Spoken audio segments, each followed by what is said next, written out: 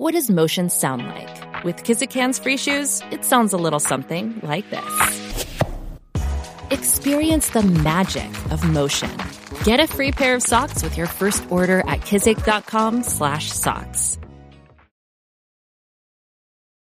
From high atop Fox News headquarters in New York City, always seeking solutions, never sowing division. It's Brian Kilmeade. Hi, everyone. Welcome to the latest moments of the Brian Kilmeade Show. We're on the road in beautiful Mobile, Alabama, and we're privileged to have a big hour coming your way. Governor Kristi Noem of South Dakota is going to be with us. Congressman Ronnie Jackson. Hope everyone had a sensational weekend, but we are back in action today. And before we get to Governor Noem, who's standing by, let's get to the big three. Now, with the stories you need to know, it's Brian's Big Three. Number 3. Opening an inquiry based on the facts that we have, I think would be justifiable. However, I think they run the risk of doing an inquiry that doesn't necessarily lead anywhere while they've been ignoring a lot of the problems that our voters are talking about. Ron DeSantis has a good point. Investigate, don't impeach. That's his message, and mine, too. The forensic accounting on the Biden finances is yielding big results and should be pursued relentlessly. But impeachment, to me, is a dry well that will hurt the GOP more than it could possibly help, i.e., look at President Clinton. I'll bring you the latest revelations and explain the risks. Number 2. Everybody's trying to make these decisions now are just wrong. Let's remember something. In the Republican primary in 2007, you know who was winning at this time in 2007? Mitt Romney. You know who was winning at this time in 2011? Newt Gingrich. I don't remember any of those presidencies. That is Governor Chris Christie not giving up hope yet and getting on that debate stage this week in Alabama. 2024, Biden goes Hollywood, ditches Bidenomics, and is about to suffer a loss on the war funding because he will not take on his own left and fix the border. And it is crunch time for the GOP. Time is running out to beat or even compete with Trump. Number 1. I would be much more aggressive about going after those that attack our U.S. forces. I want to go after those who are firing missiles at our troops and make sure they understand that when they fire a missile, they're going to die. Man, I wish he was Secretary of Defense still under a Democratic administration, Leon Panetta. It's on again. Israel slamming Gaza, making hostage rescues the focus over prisoner hostage swaps. And all this heat has brought our troops under attack on land and at sea in the region. Time to get tough, Joe. Think about this. Over 70 attacks on our people. We've hit them back about 4 times. That's what's gotten only more attacks. Governor Kristi Noem joins us now. Governor, how maddening is it for you in South Dakota to see our people targeted like this? Yeah, it's unimaginable. You know, we don't see it every day right in front of our eyes, but to see the threat to the United States of America and what the consequences will be here in every part of our country is pretty devastating.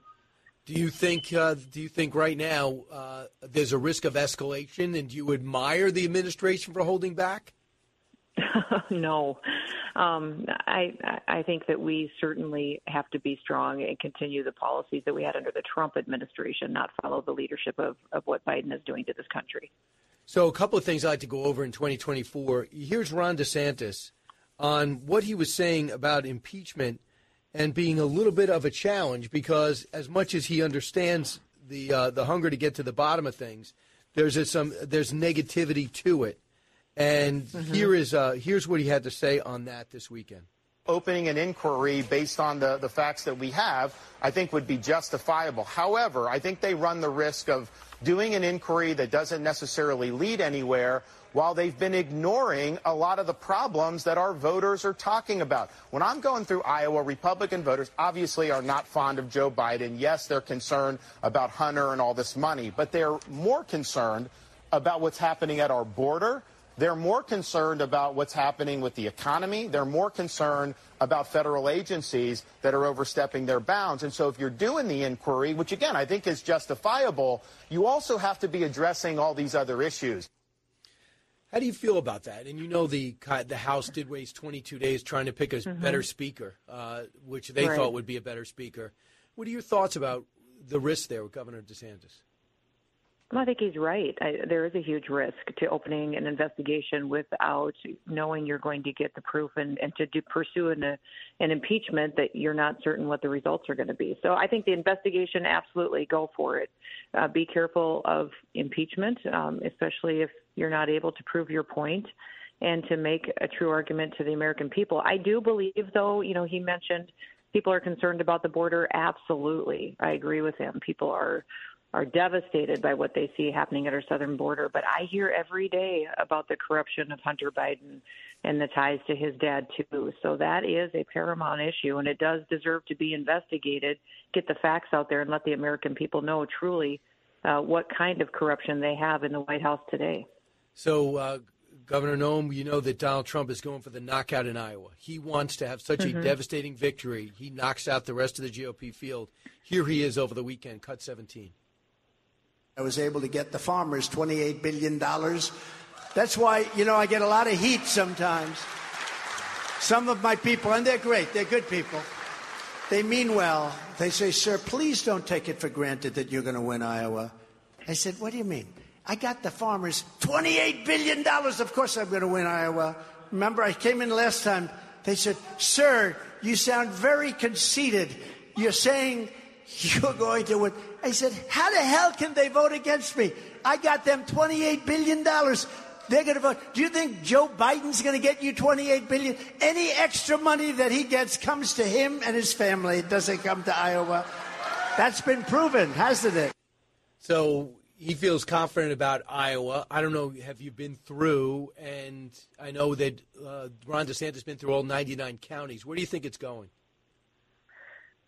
Well, President Trump has been an incredible friend to the farmers, but that $28 billion was, disaster funding, emergency funding to make sure that we can keep an American food supply, which is a national security issue. So that's the details that I think every Iowa farmer understands, is that when they needed help to make sure they could keep their tractors rolling to feed this country and to feed the world, President Trump was there. The unfortunate thing for Ron DeSantis is he hasn't been a friend of the farmers, and even in his own state. So that is going to be kind of a mountain he's going to have to climb down in Iowa, because the middle of this country understands we're the breadbasket of the world. And if you don't control your own food supply, you don't control your own future. So there's a big contrast there on how those two candidates have approached food policy. And I think that's going to get talked about a lot over the next month or so. What do you mean Ron DeSantis isn't a friend of the farmers? Well, everybody understands that has been involved in food policy knows that you have to have a safety net. It is an incredibly risky business when you are completely controlled by the weather.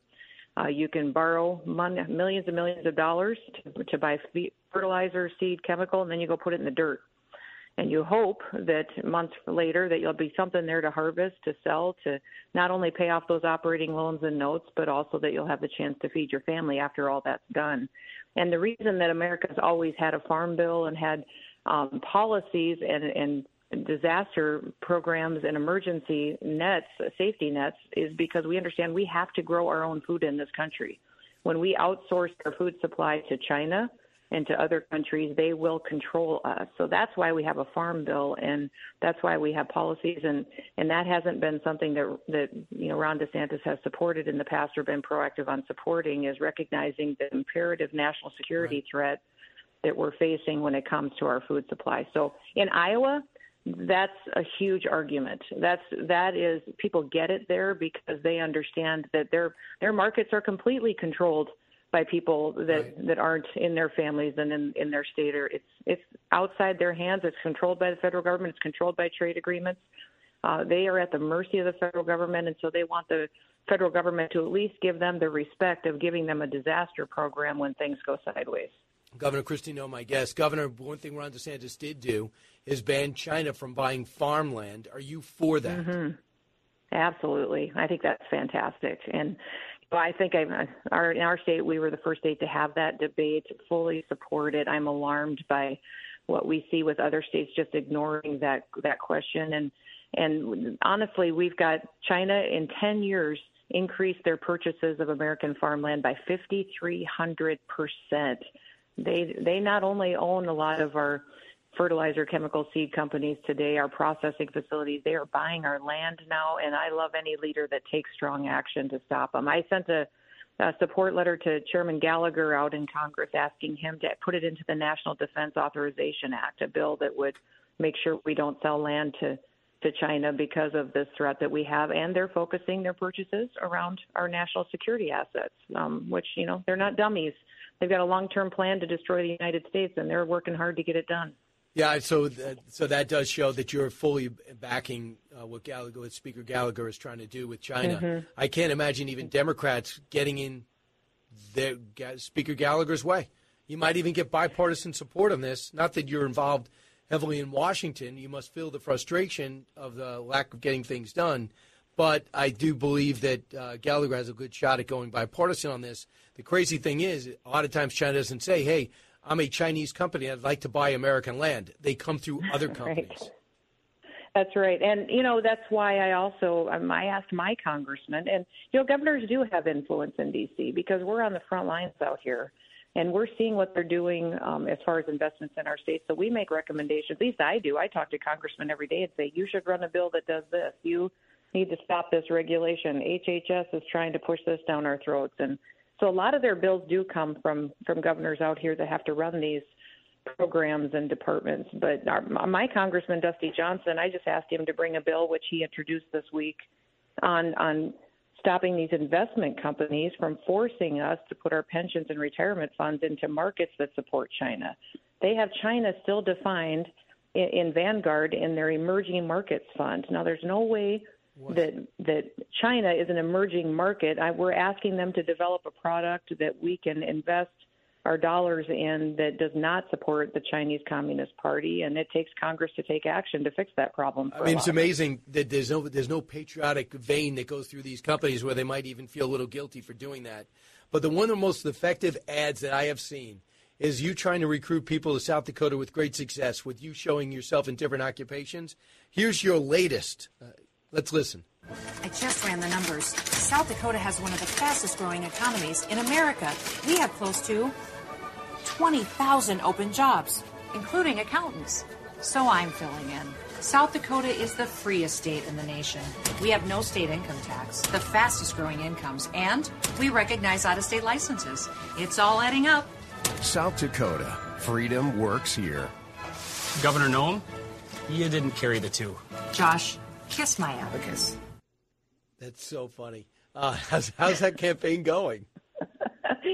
It's fantastic. We've had thousands and thousands of people pick up their families and move to South Dakota. And we try to make those ads fun. That was our state treasurer that was the star of that commercial. And, we had to figure out a way to make it fun and make people remember it, but also remember when they think of South Dakota, the way of life that we have here, and that we have an incredible opportunity here to better their life and educate their kids better than almost any other state and live in freedom. So we've had we have 8,000 people right now through the application process, and this campaign's only been going for 5 months. So for a marketing campaign that requires the results of people picking up their entire family and changing their entire life, it's just been the best marketing campaign our state's done in the history that we've existed. And that's what we need. We need workers to fill all of our open jobs because we've had so many businesses, move here.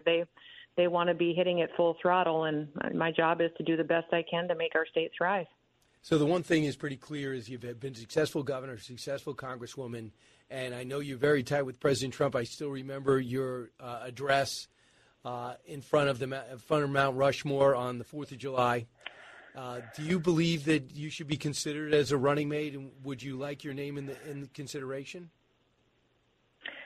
Oh, well, who knows what President Trump will do? I think anybody who tries to predict what he'll do is usually probably wrong. But I trust him. I want him to pick the person that's going to help him win, Brian. I want him to win because our country is absolutely being devastated. I'm on defense almost all day long trying to fight off the stupid, ridiculous, condescending, egotistical regulations and taxes and policies of the Biden administration. So we need him to win, and I want him to put all of his assets on the table and go hard. One thing he has said about you in the past is, and he says he's considering a female running mate. So that would be optimistic, but he's not going to do what Joe Biden did and box himself in like that. So you think that would be a good move?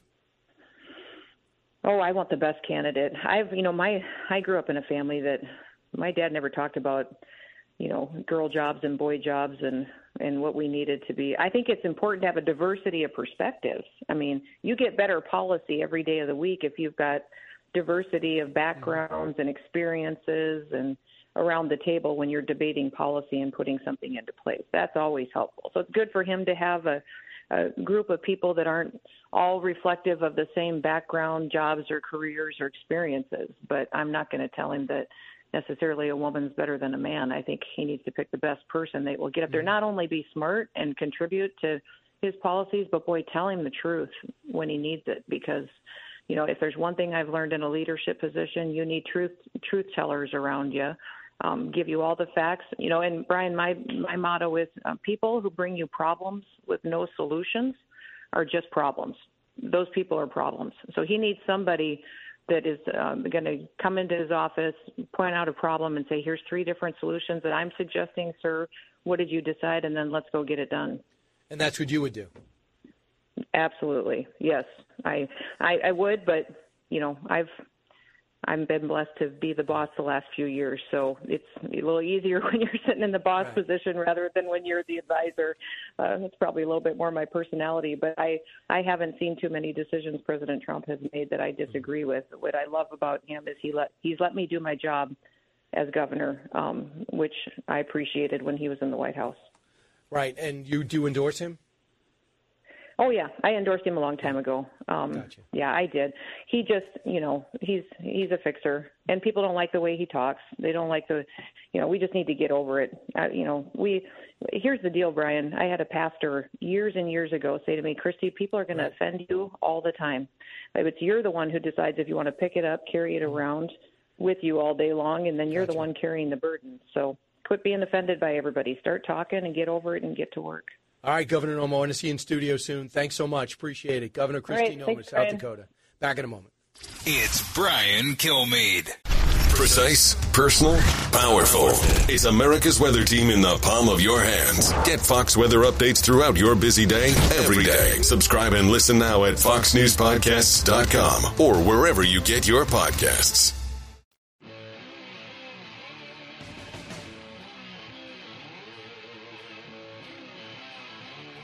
The more you listen, the more you'll know. It's Brian Kilmeade. Welcome back, everybody. Brian Kilmeade Show. So glad you're here. It's always great to hear from Kristi Noem. I think that she's going to be a leader as a possible running mate. I think Kristi Noem's going to be hot. I think Elise Stefanik will be somebody else that's pretty hot.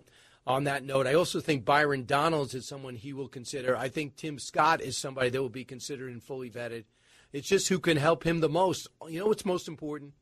Mike Pence was a great partner. He couldn't have been more opposite than President Trump, but he needed somebody who could get things done in Congress. The one thing that Elise Stefanik knows is how to move through Congress.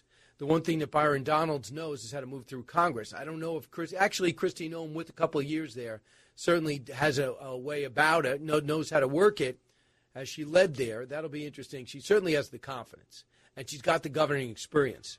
Like she said at the end of the talk there, the interview we just had, she's used to calling all the shots and then maybe answering down the line.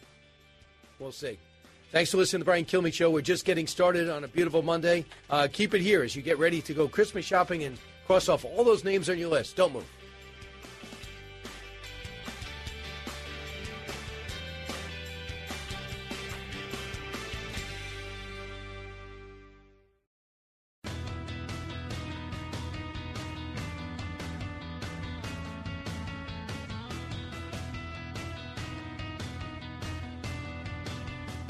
If you're interested in it, Brian's talking about it. You're with Brian Kilmeade. We want to get that pause put back in place so that, again, more hostages can come out. I'll say this, 2 things, if you allow me. One, Hamas is the reason that the pause ended, because they refused to put on the list additional women and children that we know that they are holding, and they're refusing to let go. And 2, we are working it literally by the hour to see if we can't get this back on track.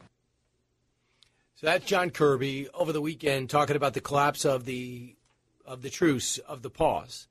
And because Hamas did not live up to their side of the bargain, delivering all women and children, they haven't done that. I don't know how many are alive. I hope they're all alive, but it's not likely. Over 100 plus delivered and still 100 about left. And now it looks like the Israelis, the IDF, are moving into the south and getting a lot of critics in the interim. Not Ronnie Jackson. The congressman joins us now from Texas. Congressman, welcome back. Thanks for joining me. Hey, thanks, Brian. Appreciate you having me. Hey, no problem. John Kirby saying this is collapse. The IDF has to do their thing. Publicly, I like their stance. What are they saying privately? Well, I mean, I think privately they're saying that we got to do this. I mean, I think that we can't impose rules on how they're gonna do this. I mean, if we don't let them go in and actually get rid of Hamas, then this problem will just rear its head again. So I think that we have to stay out of Israel's way. I know that there's a lot of pressure right now from the progressive base to continue to push the Israelis into not going south and not continuing their ground efforts, or not to the extent in which they want to and which they need to. But I think that we have to let them do what has to be done, and it's just going to require some backbone on the part of the Biden administration to let this happen and to stand their ground. I don't know if they're going to do it or not. I feel like at some point they're going to start backing down, but we'll see. I mean, nobody wants war, especially you in the medical profession. You know the real damages of it. If you go to Walter Reed, you understand the price people pay. Sure. But one thing is pretty clear, Congressman Jackson, is that if we show weakness, if we take a backward step, if we don't respond with a tough response from the attacks, we're going to get more. Hence, we have over 75 attacks on our ships and our bases in Syria and in Iraq and in through the Red Sea. And we respond 4 or 5 times. Over the weekend, multiple rockets targeted a patrol base over in Syria. Over the weekend, our ships, civilian ships, were attacked by these Houthi rebels. The thing they have in common is Iran. Are you sensing that the Democrats understand the gravity of non-action and the price we pay if they don't act? No, I don't think they understand that, Brian. I think that's a big part of the problem right now. The Biden administration has to do something here. You're right. When we go out and we have these retaliatory strikes where we hit, an ammo dump or whatever it is, a depot, and then we kill 4 or 5 of these Iranian-backed terrorists. They don't care about these people. I mean, they don't care about these proxy terrorists. If we kill 4 or 5 of these, the Iranians don't care. They're going to continue to do what they're doing. They're actually getting more aggressive about it. I mean, you mentioned it. For crying out loud, they're actually shooting missiles at ships in the Red Sea and in the Gulf of Aden now. That's crazy. And something bad's going to happen there if we don't do something decisive, if we don't impose some real consequences here, if we don't cause some pain and suffering. We should be retaliating in much bigger fashion than we are right now. I'm not advocating going to war with Iran right now, but we need to send a strong message to them that this will stop, or we will be heading in that direction. And I think right now we should, with the Houthis and the way that they're shooting rockets at commercial shipping vessels and potentially even at some of our warships. We've had warships that have been in the line of fire of these missiles coming from Yemen and these attack drones. We should send Tomahawk missiles in there right now and take out those missile sites and take out those radars that are allowing them to target our ships. And we're not doing that. So we're showing weakness, and they're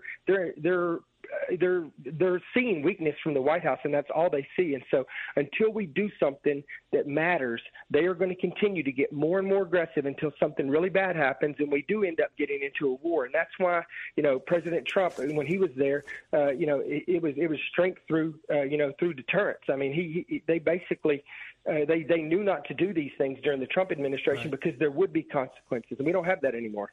Congressman Jackson, does it bother you that China's loving this? That they love the fact that we're kind of stuck in the Middle East again? Does it bother you that Russia's loving this because now they get the eyes off them in Ukraine? Yeah, I mean that's what everybody enjoys this. That's our adversary. And not only do they enjoy the fact that we're using the resources now that we're committed in the Middle East again, and now that we have all this stuff going on in Ukraine, but China in particular with regards to that. But they see this as an opportunity. They've seen from the very beginning, Brian, the Biden administration as a window of opportunity to do things they haven't been able to do in the past because U.S. leadership won't allow it. But now they do. And, I don't know what the reason is. I don't know if, the Chinese have stuff on the Biden administration and they could potentially blackmail him. I don't know why he's not stronger and tougher on China.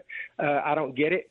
But, we are seen as incredibly weak on the international stage, and it is not going to be good for us in the long run. I don't know if this is on your auspices, but it should be of concern.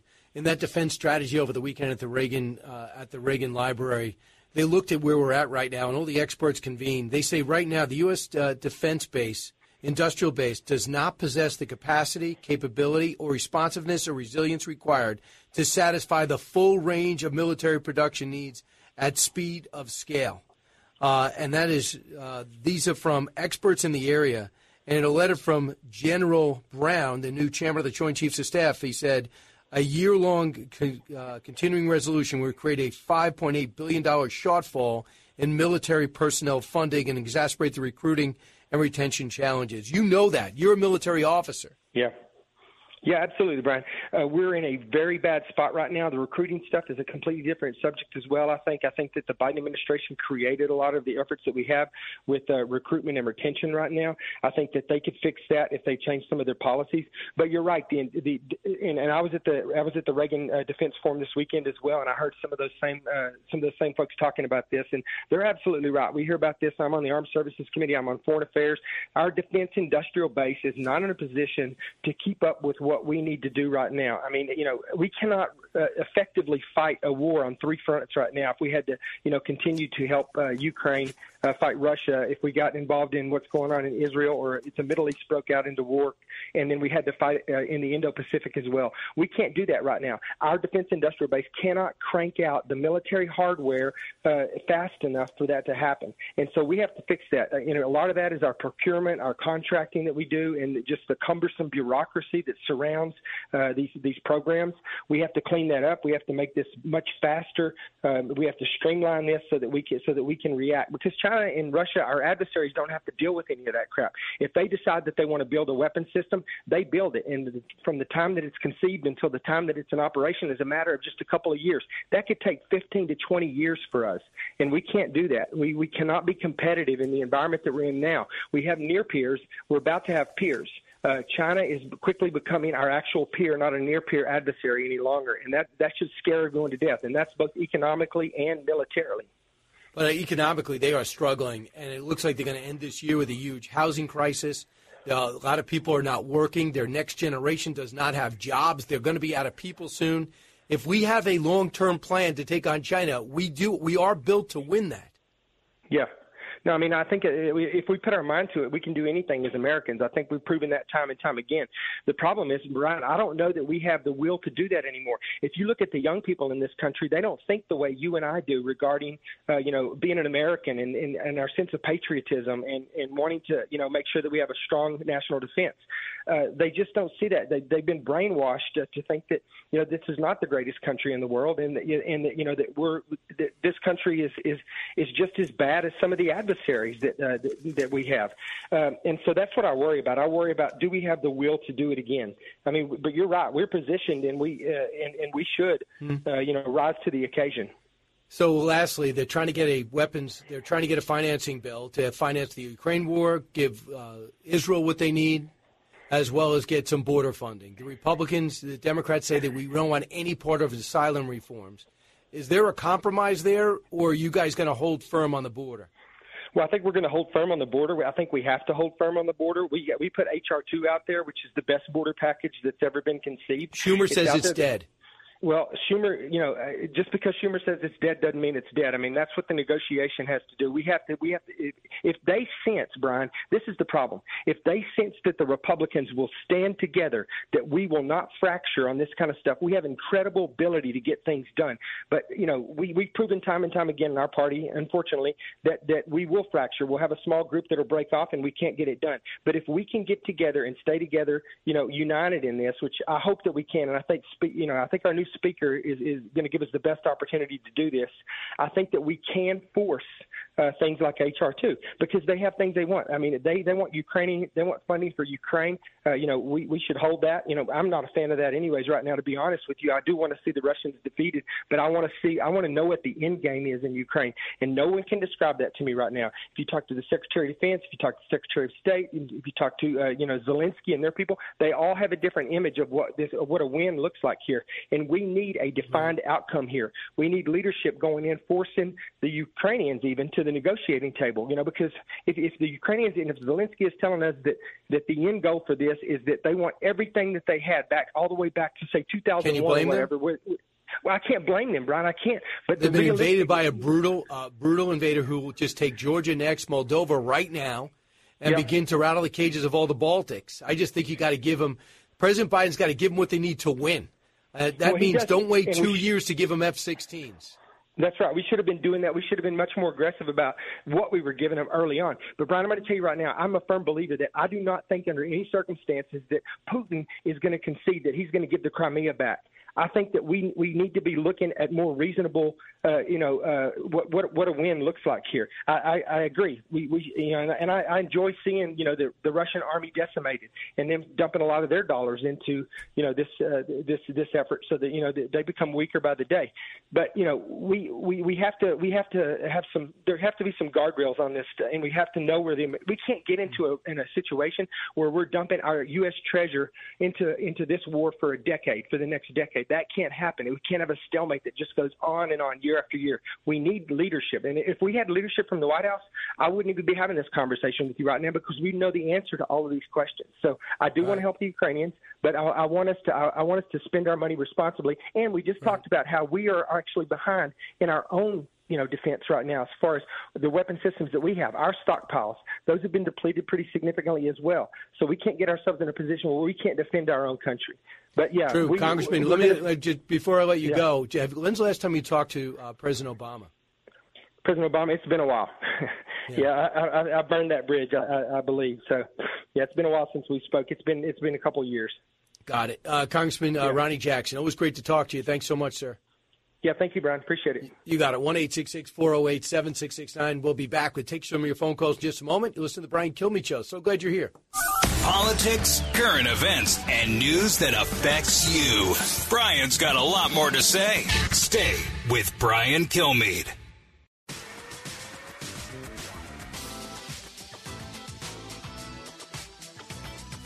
Radio that makes you think.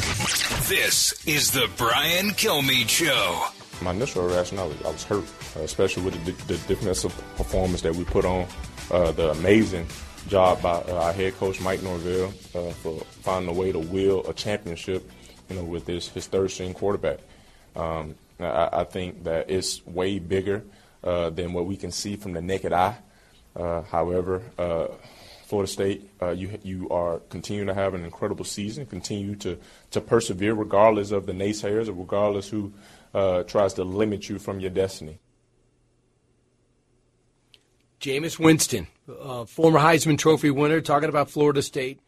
They were not able to prevail and get into the Final Four. This is not going to be an issue any longer because they're going to have 12 teams in the college football playoff, but it's controversial. Because they were undefeated. They win their conference championship game, but because the judges took into consideration the fact that they have a number 3 quarterback, they said they're clearly not the best 4 teams without their starter and their superstar. So we're going to give it to 4 others, including Alabama, who beat undefeated Georgia, who had won 29, I think, in a row.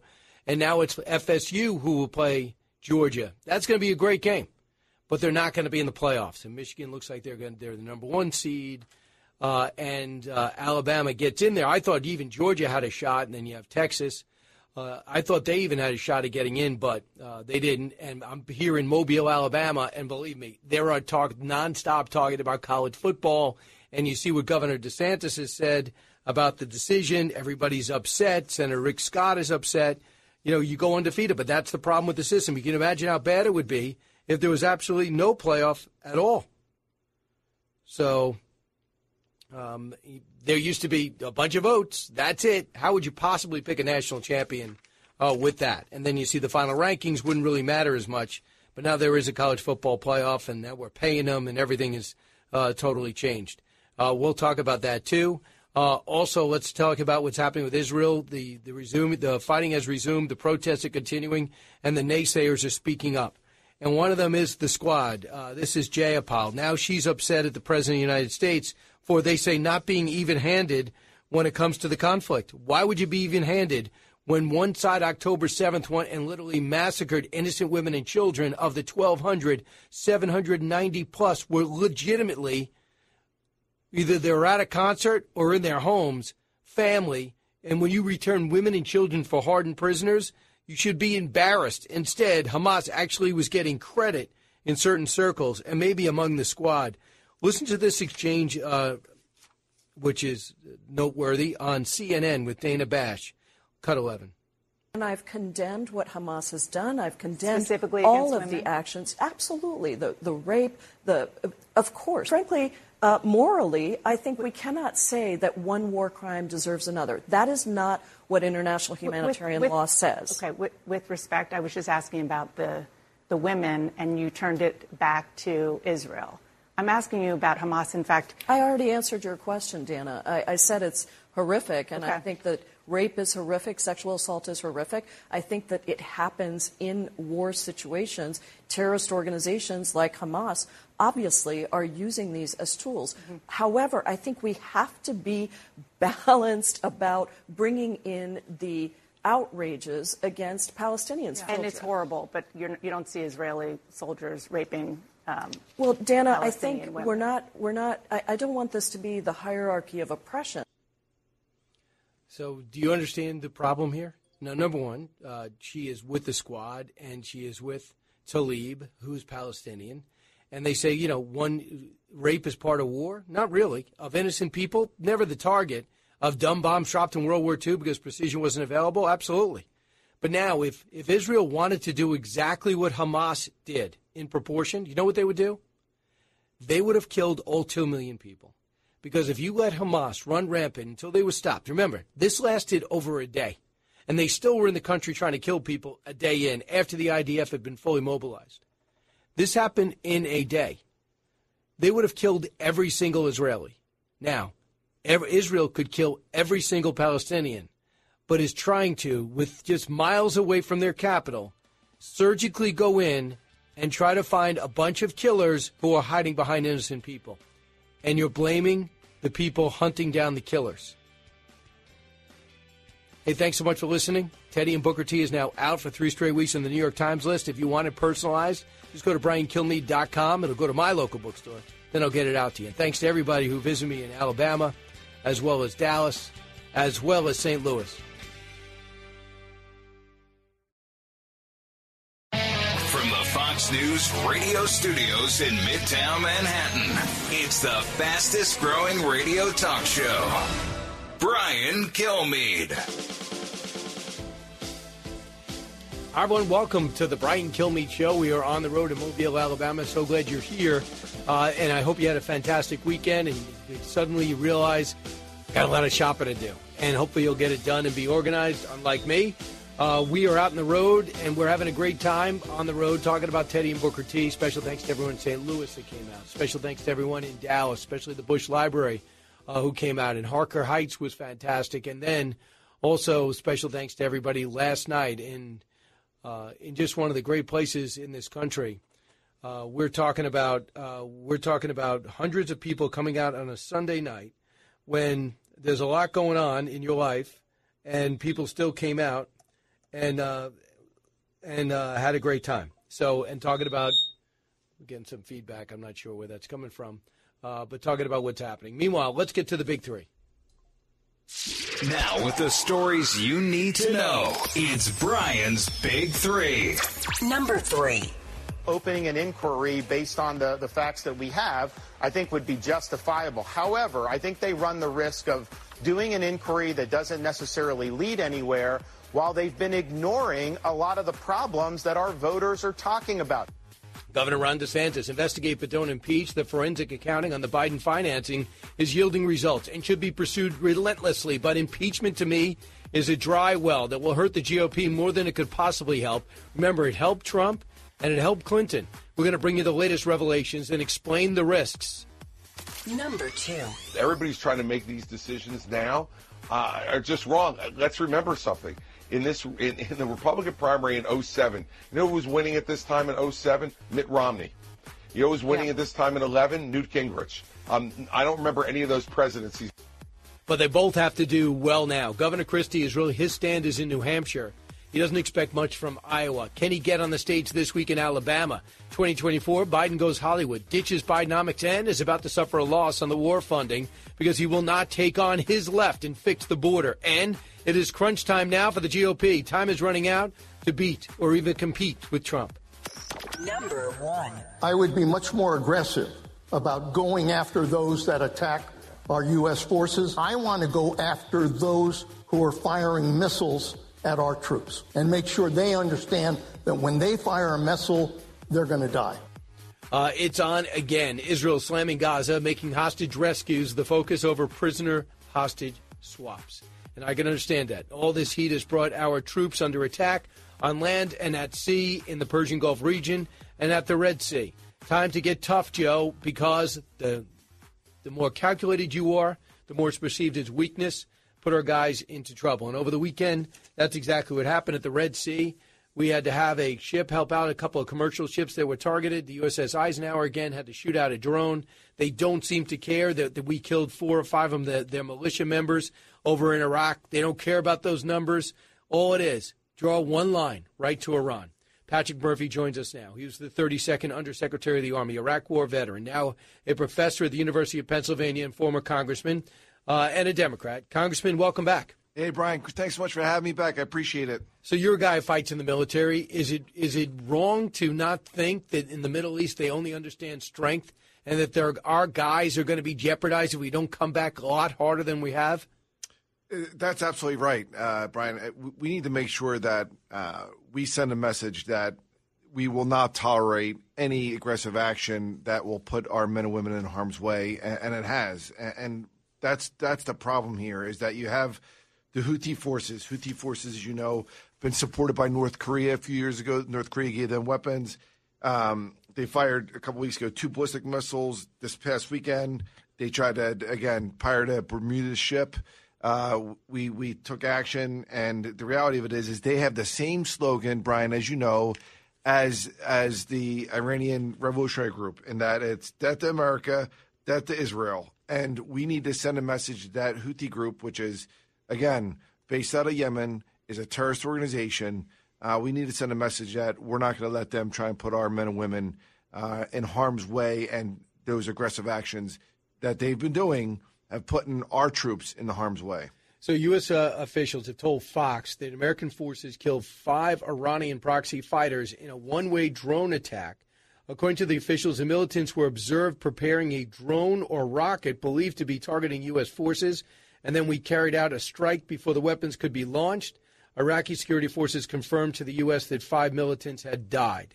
The attacks were not pre-planned. U.S. forces have been attacked 75 times since October 17th. It seems Iran wants a major reaction. It's almost as if they're begging for us to do it. But if we do it in the past, when we've done it, it's neutralized them. So what would be your next move if you were in the Central Command? Sure. Well, a couple things. One, it's checkers, not chess, Brian. And I know you know this. I mean, the problem is that the Shia leaders in that region feel empowered. And again, can we just go back 20 years? As you know, I was part of the Iraq invasion, right? So Iraq and Iran had bloody wars. It was Iraq was Sunni-led by Saddam Hussein versus Iran Shia-led. Now Iraq is now Shia, Iran Shia. The Houthi group's trying to overthrow the current government in Yemen. And what you're seeing is this folks who are trying to back America and Israel into a corner. And that's why we have to make sure that there's a political solution. Even when you talk about Israel, what's going on in Palestine, obviously Hamas is a terrorist organization, but they're in government. So how do you get them out? Obviously, the majority of Palestinians don't want a two-state solution, but that's what the answer is. So do you bring Jordan in? Do you help out somewhat a new Palestinian Authority? But again, we have political consequences here that we have to make sure that we protect American interests, that we protect our friends in that area, like Israel, and we do it in a way that's not going to create more enemies than allies. True. However, there's such a difference that needs to be pointed out, not to you, but to our listeners perhaps, and certainly the protesters. Israel is going out of their way to make sure there's no civilian casualties. And if there is, it's a problem. Got it. But if they wanted to have the same philosophy as Hamas, there wouldn't be one Palestinian alive because they were capable of wiping out all 2.5 million. Hamas, they are not capable of wiping out all of Israel. But guess what? They would if they could. We already saw that. Here is Secretary of Defense Lloyd Austin, cut 4.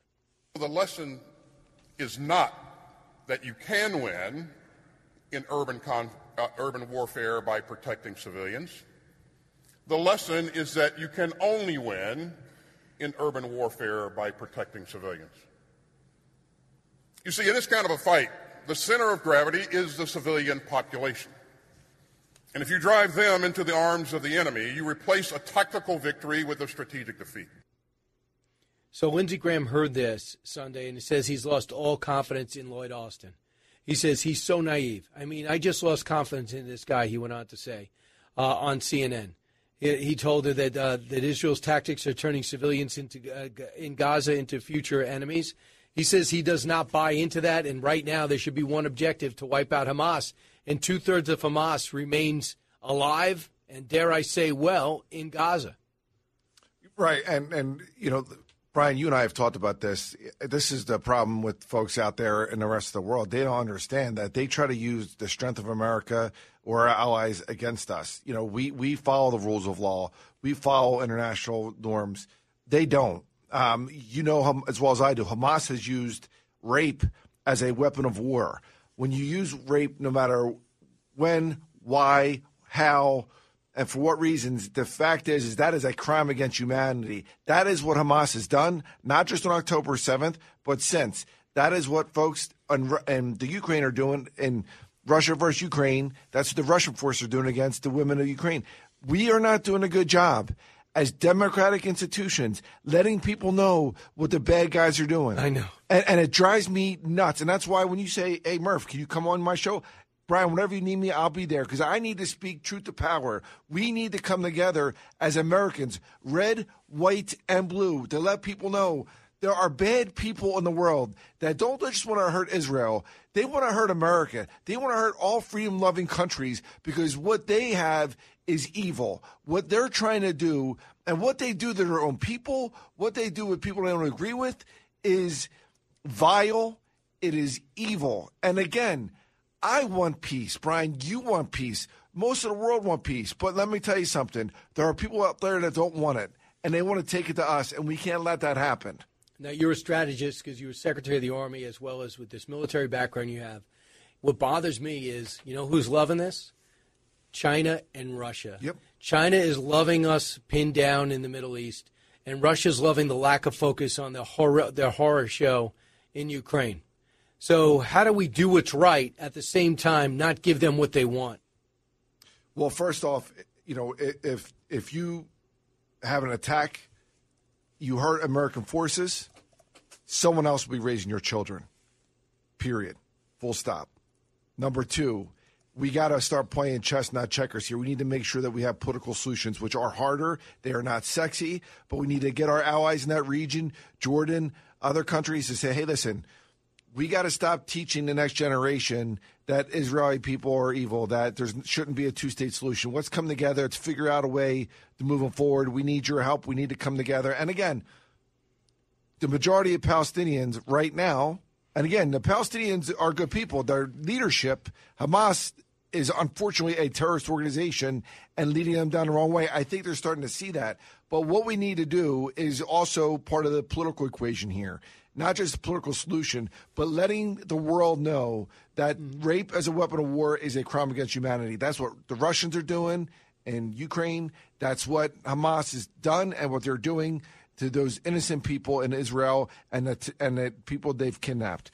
We have to let people know. And also the goodness, Brian, the goodness of how we're trying to do it the right way. You look at 200 trucks a day, Brian. 200 trucks, humanitarian trucks, leaving, going from Israel into Palestine. That's a positive thing. And again, these 200 trucks, they have aid. They go there. They go to these checkpoints. These are UN checkpoints, and they're distributed directly to the people, not to Hamas, to the people, the innocent people of Palestine, not the terrorist organization, not the folks that are hurting civilians, not the folks who are using their own people against them. And that's the problem. And that's why we need people to understand and focus that we can't take our eye off the ball. China wants Russia to win in Ukraine. China wants the Hamas group to be successful in Palestine. We can't let that happen at all. Right. Real quick, Taiwan needs funding, even though we haven't delivered the weapons they already paid for. Ukraine needs funding immediately, and so does Israel. But the Republicans will not pass anything without any type of border security and asylum changes. What would you vote for, Democratic Congressman Murphy, if you were in there right now? I would say we got to make sure that we have a 90% solution. Let's not let perfect be the enemy of the good. Let's make sure that, yes, there are enough folks in there that understand we need comprehensive immigration reform. We have to be tougher on the border. We have to make sure that we have these checkpoints farther from our border in other countries. If their immigrants want to come here legally, let's make it happen. We're a nation of immigrants, but we got to move forward, and time is crucial here. We can't just punt this to next year. We're already, Brian, as you know, in December. We have to get this done for our allies in, obviously, Ukraine. And do the border, too? Yeah. We got it. It's 3. And again, nothing else. No, I'm not talking about any more Christmas gifts, Christmas tree balls. And we're talking about 3 things: border security in our own country. We're talking about making sure that we can help out Ukraine and help out our friends, Israel, and do what's necessary to right the wrongs that are going out there in the world right now. So right now, I also watch Outnumbered, and this is something you said on that show.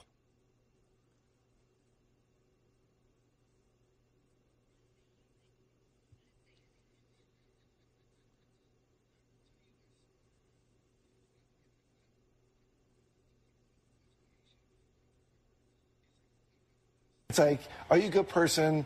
Do we share the same faith? Do you have a good job? Do you have your head on your shoulders? And I just think that's indictment on the partisan of America right now. I mean, even on Thanksgiving, I was at this great dinner and someone wanted to talk politics, right? It's fine, and I'm used to it, but it's rough out there, and people need to realize, we're all Americans, man, red, white, and blue, But you're a Democrat, so according to Salon, you're like the non-existent man every Democrat woman wants. So we should create like a bachelor show for you. Yeah, I know. We lined up. So should we create a bachelor show for you, maybe a Fox Nation special? Brian, you're killing me, buddy. Listen, it's not every day that President Trump's former press secretary, Kayleigh, says that we got to highlight you. And I know you're independent, Brian. I'm a proud Democrat, but I'm more proud to be an American. And I think there's just too many of us in our country that don't see it that way, that want to pick sides, and that we wear a red jersey or blue jersey. Mm-hmm. And we could disagree. And by the way, democracy, freedom of expression, all that's positive. We could disagree. But let's make sure that we come together. And they were obviously citing the Washington Post, this Salon article about, Trump men, they can't get dates or so. I don't know. So I read it. It was funny. But listen, I wish everybody a Merry Christmas. Right. I appreciate you having me on. These issues, Brian, you and I are passionate about this, and your viewers. We can't look the other way when there's people in the world that are getting raped and murdered and kidnapped. I hear you. And, thank God we have the best military in the world. Thank God we have the best economy in the world. But that's not our God-given right. We got to work to make it better in our country and in the world every single day. And we can't look the other way in good conscience when evil is happening. And just so you know, according to reports, you are a real catch. So, hey, women, get in touch with the 32nd Undersecretary of the Army and the Iraq War veteran who's an outstanding congressman and a professor in an Ivy League school. Patrick Murphy, go get him. Thanks, Brian. I appreciate it. Love you, brother. All right, back at you. Back at a moment with your calls, and then we have Josh Kraushaar, go inside politics, and Joe Biden's fundraiser in Hollywood.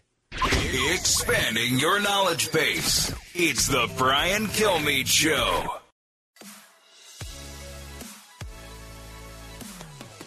breaking news, unique opinions. Hear it all on the Brian Kilmeade Show.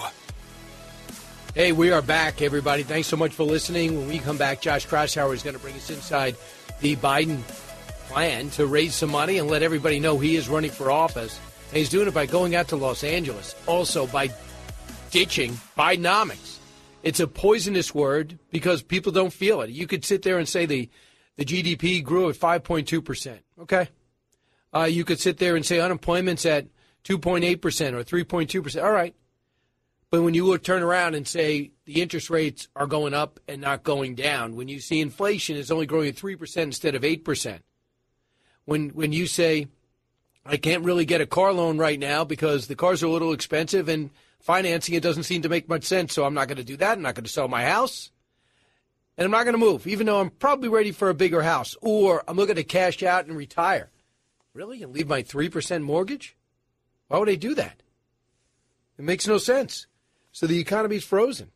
And if you keep bringing this up, that Bidenomics has brought you all this, and then when you pay it for, especially in places like California, $6 a gallon for gas, hey, Joe, dial it back. So now he goes out to Hollywood because they really see eye-to-eye with American people in California. Fantastic. Brian Kilmeade Show, inside that. And the push for impeachment when we return. Don't move.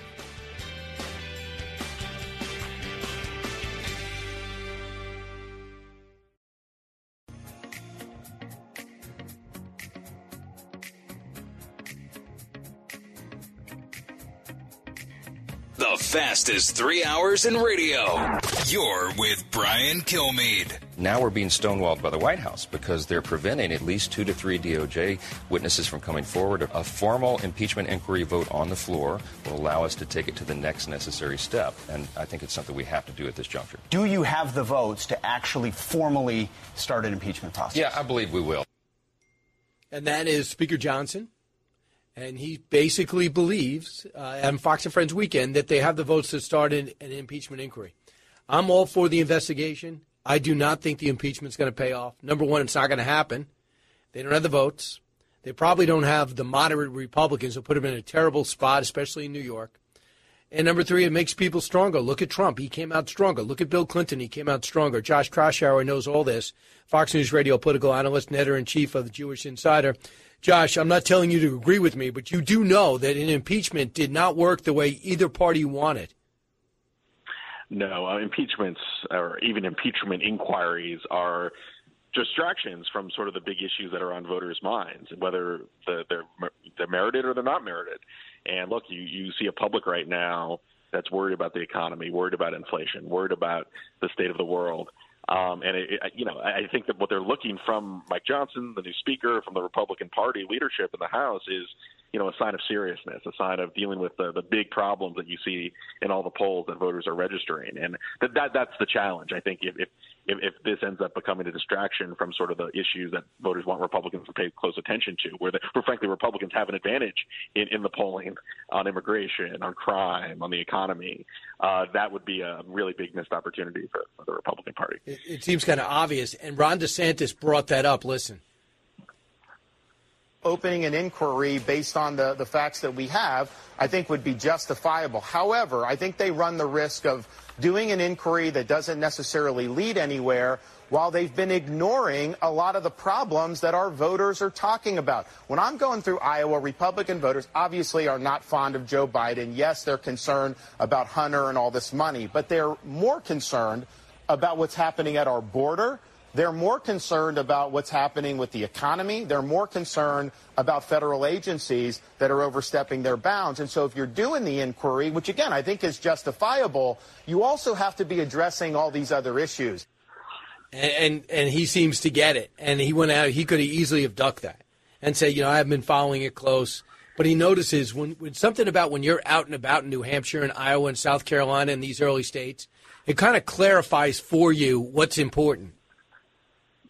Yeah, it's actually very notable that DeSantis stepped away from sort of the red meat against Hunter Biden and the Biden scandals and focused straight on the bread and butter issues. Because if there's anyone that knows, from his time in the House, from his previous comments, frankly, about the issue. You would think DeSantis would be the guy that would be front and center.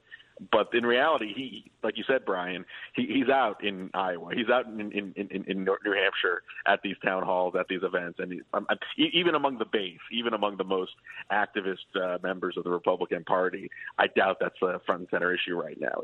That's just not where the news cycle is. And he's reflecting the mood of the country and the mood of the Republican Party. There may be a moment where, impeachment makes it come. Maybe we'll get new revelations about Biden's behavior. But right now, the economy is we're still dealing with pretty high inflation, and you're seeing a world that's in chaos in many hot spots. So I think that is very much, and immigration, by the way, is one of the top issues for the flow of drugs from outside our borders, and the fentanyl crisis. But those are what you're hearing in New Hampshire and Iowa, and I think that's what DeSantis is reflecting in that interview.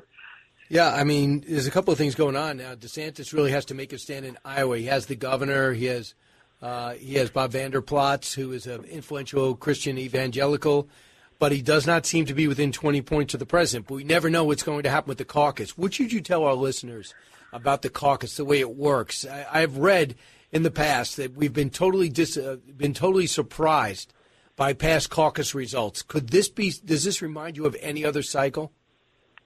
Well, number one, DeSantis has put all of his chips in the Iowa caucuses. So he's betting on a very strong performance. I think he has to be at least a close second to Donald Trump to really parlay that into momentum on the other big states on the map. So he is putting all his money, all his resources, the ground game, all in Iowa. We've seen successful Iowa-centered campaigns. Ted Cruz, 2016, he won Iowa. He beat Donald Trump. Didn't win the nomination, but was able to kind of use the support he had from socially conservative voters, evangelical voters, and there's a lot of organizations. Bob Vander Plaats is one of the most significant stakeholders in Iowa Republican politics among evangelicals, certainly, and that support for DeSantis is a key factor in what he's hoping for in a strong result in Iowa. But look, I think the bet that DeSantis is making is that some of the polls that show Trump up by significant margins doesn't really reflect the unique nature of the caucuses, where you're not just showing up to vote, but you really have, it takes commitment. You have to spend a couple hours in the gymnasium in the middle of January and really show a dedicated level of support for your candidate. And the DeSantis folks, they think that Trump's support is a little softer, that maybe in polls people say they're going to support Trump, but maybe they won't show up at the caucuses. They're not as affiliated with the Republican Party, and DeSantis has people that have a much bigger stake in the game. So the bet is that the polling you're seeing with Trump up pretty sizably and there's pretty healthy margins in Iowa, that will be narrowed considerably once we get to January, once the caucuses begin. I guess so. Here's what Ron DeSantis said yesterday. It's interesting because you just can't come out. I laugh at people who say you got to go rip Trump. It's not going to work because his voters take it personal. You have to find a way to separate yourself without alienating. And I've never heard it done before, but this was Ron DeSantis' latest attempt. Cut 14. Why are you running? If he's running for personal retribution, that is not going to lead to what we need as a country. You got to be running for the American people and their issues, not about your own personal issues. And that is a distinction between us. I am focused on the folks. I am focused on what they want to see done for this country in a positive direction. I'm the vessel, but ultimately it's not about me. And he believes that might be a good separation point. Is he right? I mean, there was also in that same interview, the moderator was asking DeSantis whether he would condemn some Trump's comments, I think calling his opponents vermin, and DeSantis didn't even want to go after Trump on that front. He wanted to kind of focus on his own campaign. So, look, I think it's almost too cute by half. Like, he's running against Trump. He's trailing Trump. You need to go after the front runner, and he's sort of tiptoeing around the elephant in the room, the big elephant who's leading this battle for the nomination. I mean, look, I understand what DeSantis is saying, but ultimately he's got to start throwing some punches. There are people who like DeSantis' message but are still voting for Trump. He's got to move them into his corner and explain why they should vote for him instead. So as of right now, I don't know what you've seen, Josh. It doesn't look like Governor Christie is on the debate stage. Is that what you hear? I'm not sure if that's finalized yet. I mean, there's it really, I think, depends on sort of if there are any polls that come in national polls, I believe, in the coming days. But I don't think that's finalized. He is on the bubble, though, to participate. So right now, if there's just 3 on the stage, if you're Nikki Haley, what do? Do you look straight ahead and talk to the people, or do you try to knock out Ron DeSantis? I think you'll see her do more of the latter. She's trying to come from behind and then take that second place spot and then eventually become the leading and only challenger to Donald Trump in the final stage. And to do that, she's got to get past DeSantis. She's got, a certain retail political skill set that makes her very, very appealing on the debate stage. A command of policy, the fact that she's actually gone after some of her rivals, Vivek Ramaswamy most prominently, with a smile and really, knocked him down a peg in these debates. So, look, DeSantis, I think, is her next target. She's gaining ground on him in Iowa. He does have a lot at stake as we've just been talking about. I think Haley is really going to be looking at DeSantis, drawing a sharp contrast between her record and her political skill set and his. Joe Biden's going to hit the campaign trail with fundraisers in Boston, D.C., then heads out to Hollywood, where he will meet with somebody I never knew of, Michael Smith, a celebrity interior designer, and his partner, a former HBO executive who was President Obama's ambassador to Spain. So he's going for it. Anyone who thinks he's not running is wrong. I mean, this is the type of things you do if he's running. But I have not seen a great messaging coming from the re-election campaign. I haven't seen a great machine. Just needs a pull start. Have you? Yeah, well, one of the changes we've seen in the last few weeks is that all the talk about Bidenomics, running on the economy, owning the economy, those have been slowly phased out, and now you're hearing more of MAGAnomics, essentially drawing a contrast with Donald Trump and with the Republicans. So, look, that's frankly, I think that's always been the smarter playbook. To you have a lot of vulnerabilities of your own. The way to win is to try to knock your opponent down a peg and make him the less acceptable alternative. And that's what we're hearing more and more from this White House. I think that you're going to see that rhetoric a lot more than Bidenomics.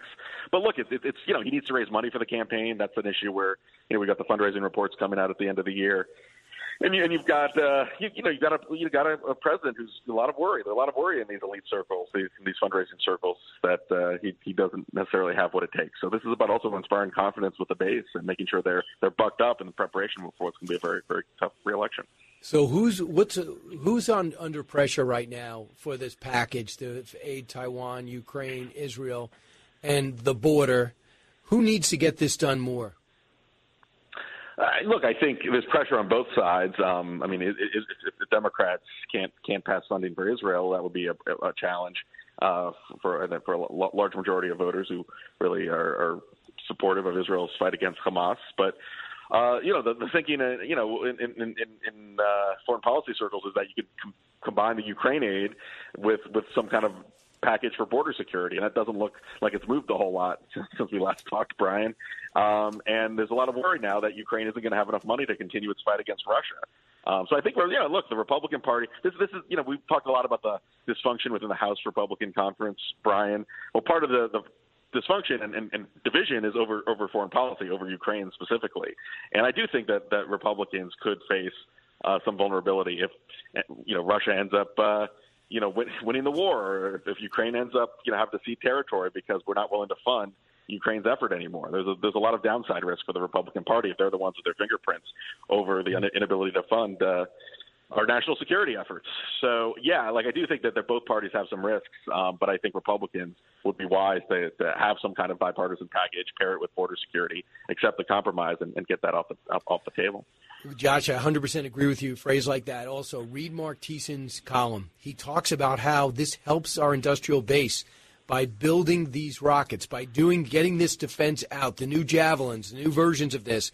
That money goes to American companies to build more armaments. We just got to do it quicker and more expansive. And it's definitely something that Joe Biden should have been telling people, not a columnist with the Washington Post who's a Fox News contributor. But I do believe that should be said and done. You can blame Afghanistan on President Biden. But if Republicans refuse to go along with Ukraine aid and let Russia win, I believe they're going to be culpable on that. And I think that should be phrased, and that might exercise them to do the right thing. Josh, thank you. Thanks, Brian. Right.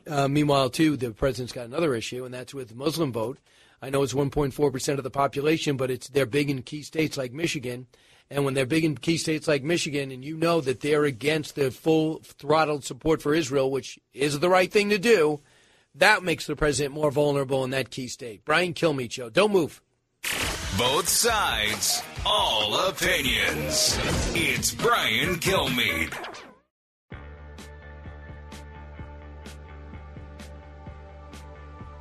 The talk show that's getting you talking. You're with Brian Kilmeade. Tommy DeVito still lives with his mom at home. I don't have to worry about laundry, what I'm eating for dinner, chicken cutlets, and all that is waiting for me when I get there. My mom still makes my bed. Everything is handled for me. Nice. Honestly, I don't even know if I could find a place closer to here than where I live. I don't blame Tommy for this. I blame Mrs. DeVito. Take the chicken cutlets to him. Be a grown man, have your own place, and don't do your laundry. Live in filth like the rest of us.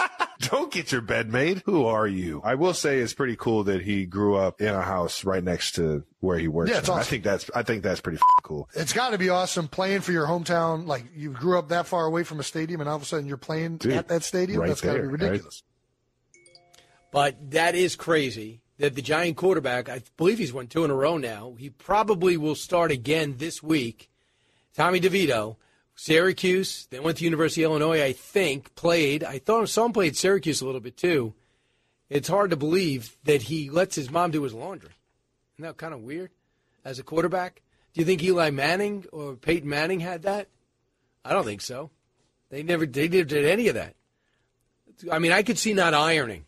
I could see bringing your ironing to your mom, but I cannot see being the Giant quarterback and living in your room. I do remember Brett Favre being this fantastic quarterback coming out of college, and then, of course, he was had problems with Atlanta, gets traded to Green Bay, and becomes one of the best quarterbacks in the league. And they did a special, and I think they shot him in his bedroom. I can remember like it was yesterday in a pregame show, and I think it was the bottom half of a bunk bed. And I thought to myself, this is insane. He's the Green Bay Packers quarterback, and in the offseason lives in his old bedroom. I thought that was crazy. This is a little bit too far. All right, so that's the fun stuff. Yesterday, if you're waiting for Aaron Rodgers to come back, another national story. He says the Jets, he wants to come back. And he wants to prove to himself, I think, that he can come back quicker than anybody else, number one. Number two is it's a lot to think about when you're 40 years old. Can you come back and play on a torn Achilles heel? He doesn't want to wait 6-7 months. He wants to show that he can still play at that level and maybe give the Jet fans some hope. I don't know if you play him. I do not know if you take that risk. The other big story in football is who is in the Final Four. And it is not Florida State. Despite winning their conference, going undefeated in the league, they did an interesting thing. They said, listen, you're not the same team you are in the beginning of the year because you're on your third-string quarterback. They looked at Alabama, who had one loss, and said, you've gotten so much better throughout the year. We believe you're a better team.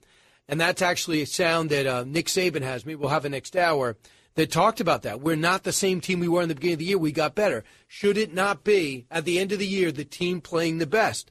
Jameis Winston, former Heisman Trophy winner, now with New Orleans Saints, said this about his school not making it despite going 12-0. Cut 34.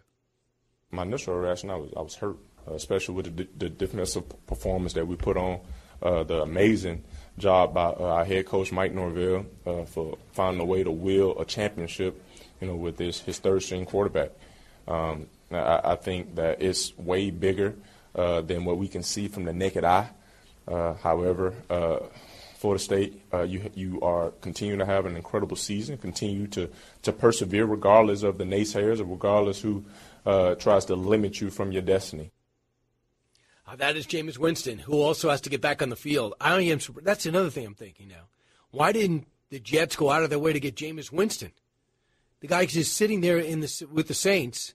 I know they're contending in a very bad division for the division title.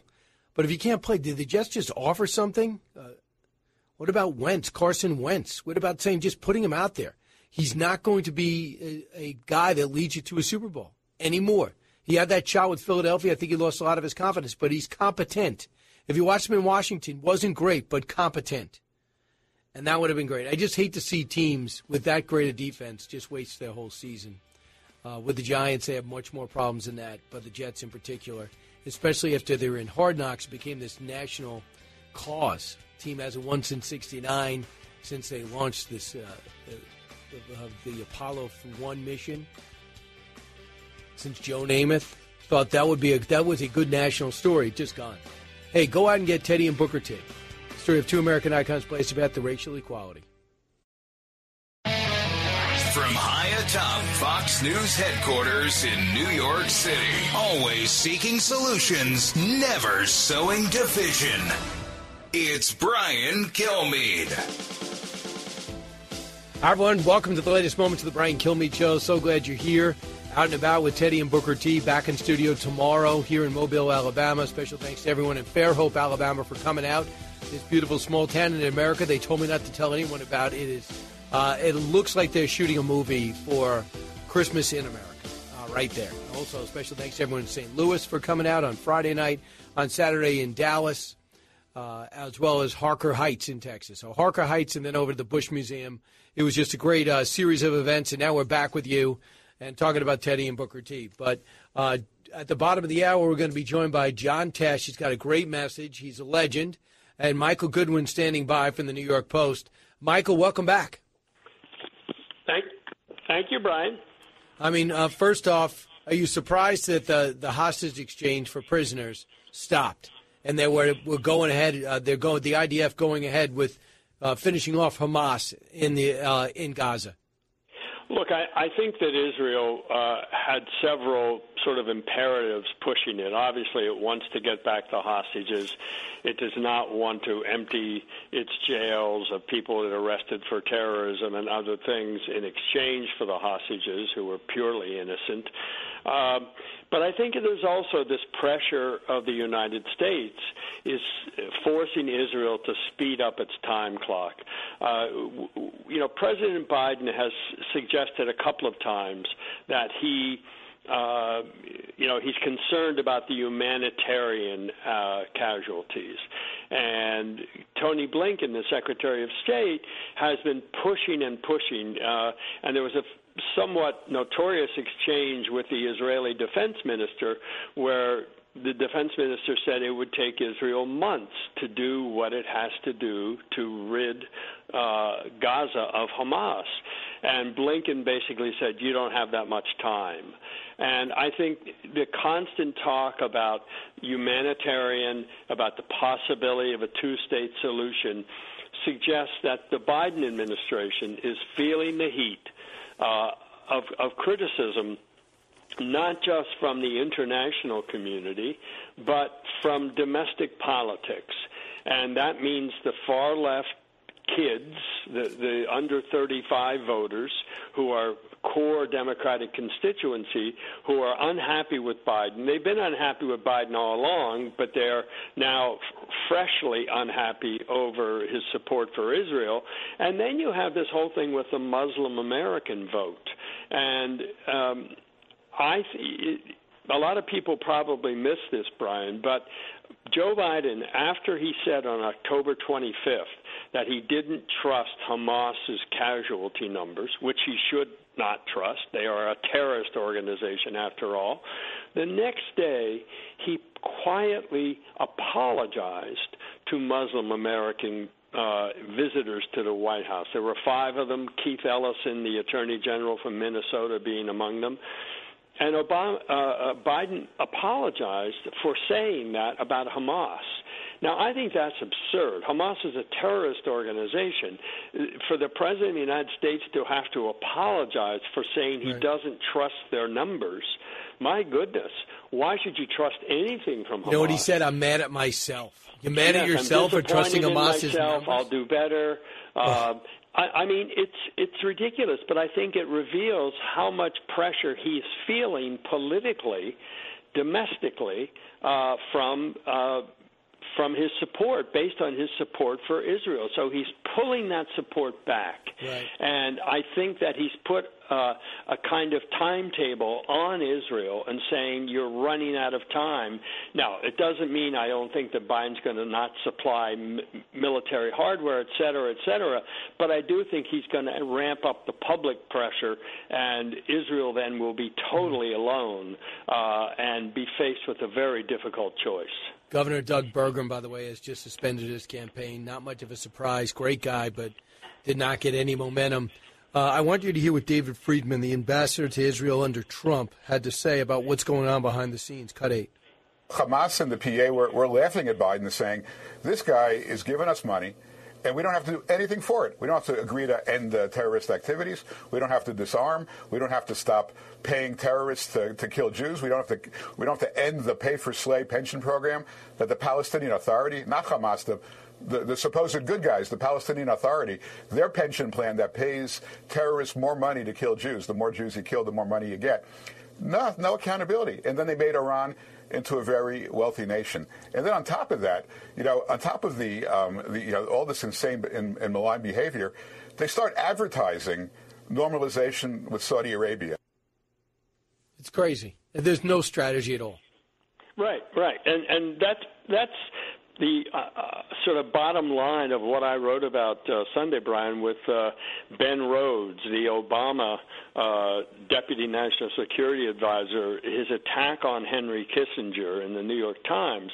And to me, this sets up the perfect comparison of foreign policies and the Obama-Biden foreign policies, which are pretty much the same thing as it relates to Iran, as it relates to the Mideast, stand in sharp contrast not only to the Trump administration, but to Henry Kissinger.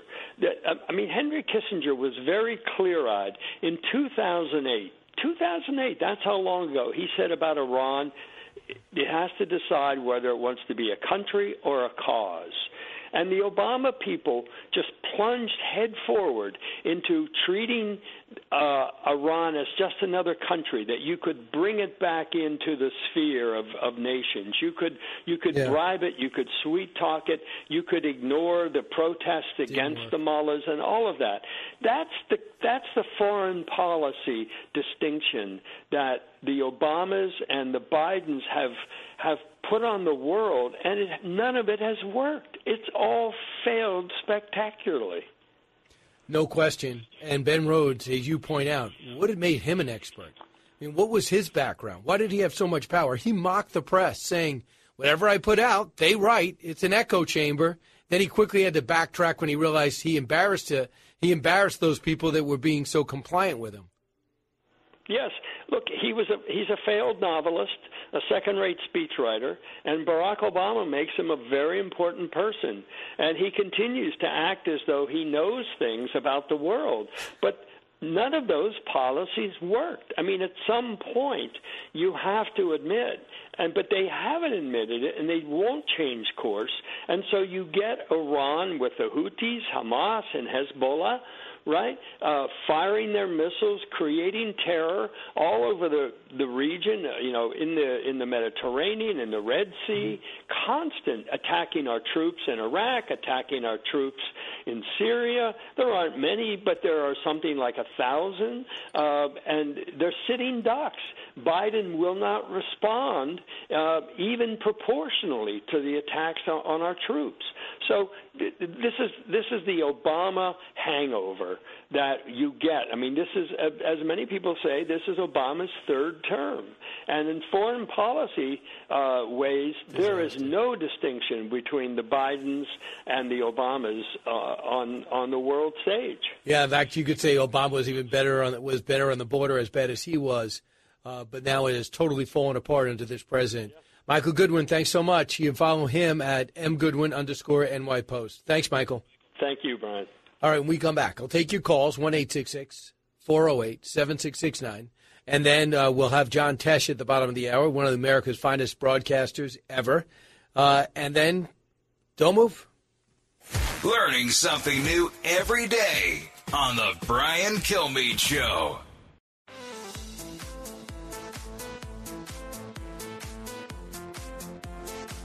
He's so busy, he'll make your head spin. It's Brian Kilmeade. Morally, I think we cannot say that one war crime deserves another. That is not what international humanitarian law says. Okay, with respect, I was just asking about the women, and you turned it back to Israel. I'm asking you about Hamas. In fact, I already answered your question, Dana. I said it's horrific, and I think that Rape is horrific. Sexual assault is horrific. I think that it happens in war situations. Terrorist organizations like Hamas obviously are using these as tools.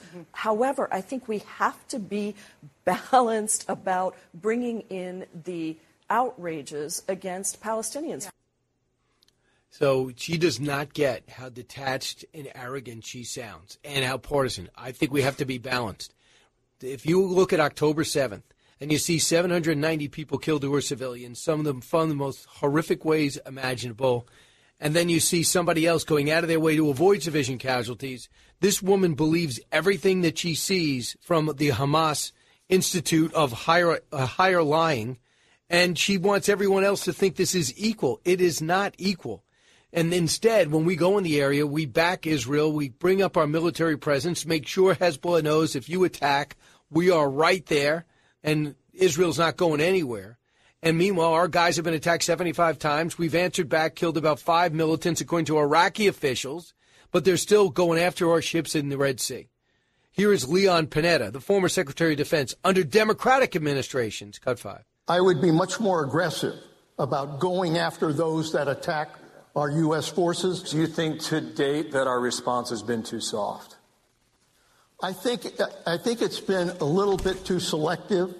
I mean, we hit some ammo dumps. We hit some other targets. I want to go after those who are firing missiles at our troops and make sure they understand that when they fire a missile, they're going to die. I love it, too. And that's who you need. That's what his Secretary of Defense should be saying. That's a Democrat. And why is our Secretary of Defense doing nothing? Evidently, they don't give him any leash. They don't let him do anything without being directed. You need a Secretary of Defense with some initiative and with some policy ideas. And if they, as General Mattis said, if you don't like my ideas, you need a new Secretary of Defense. But he would not be quiet, and he left, and Trump fired him, whatever you want. But multiple rockets targeting our patrol base in Syria, Iranian-backed Syria, rebels, Houthi rebels, Iranian-backed, attacked some ships in the area. They hit. We hit them back. Why is this taking so long? 75 separate attacks. And that is why you have a Democrat going out of his way to let the Democratic administration know that not all this is partisan. We think you're wrong. Here's Nathan Sales, former coordinator for counterterrorism. Cut 6.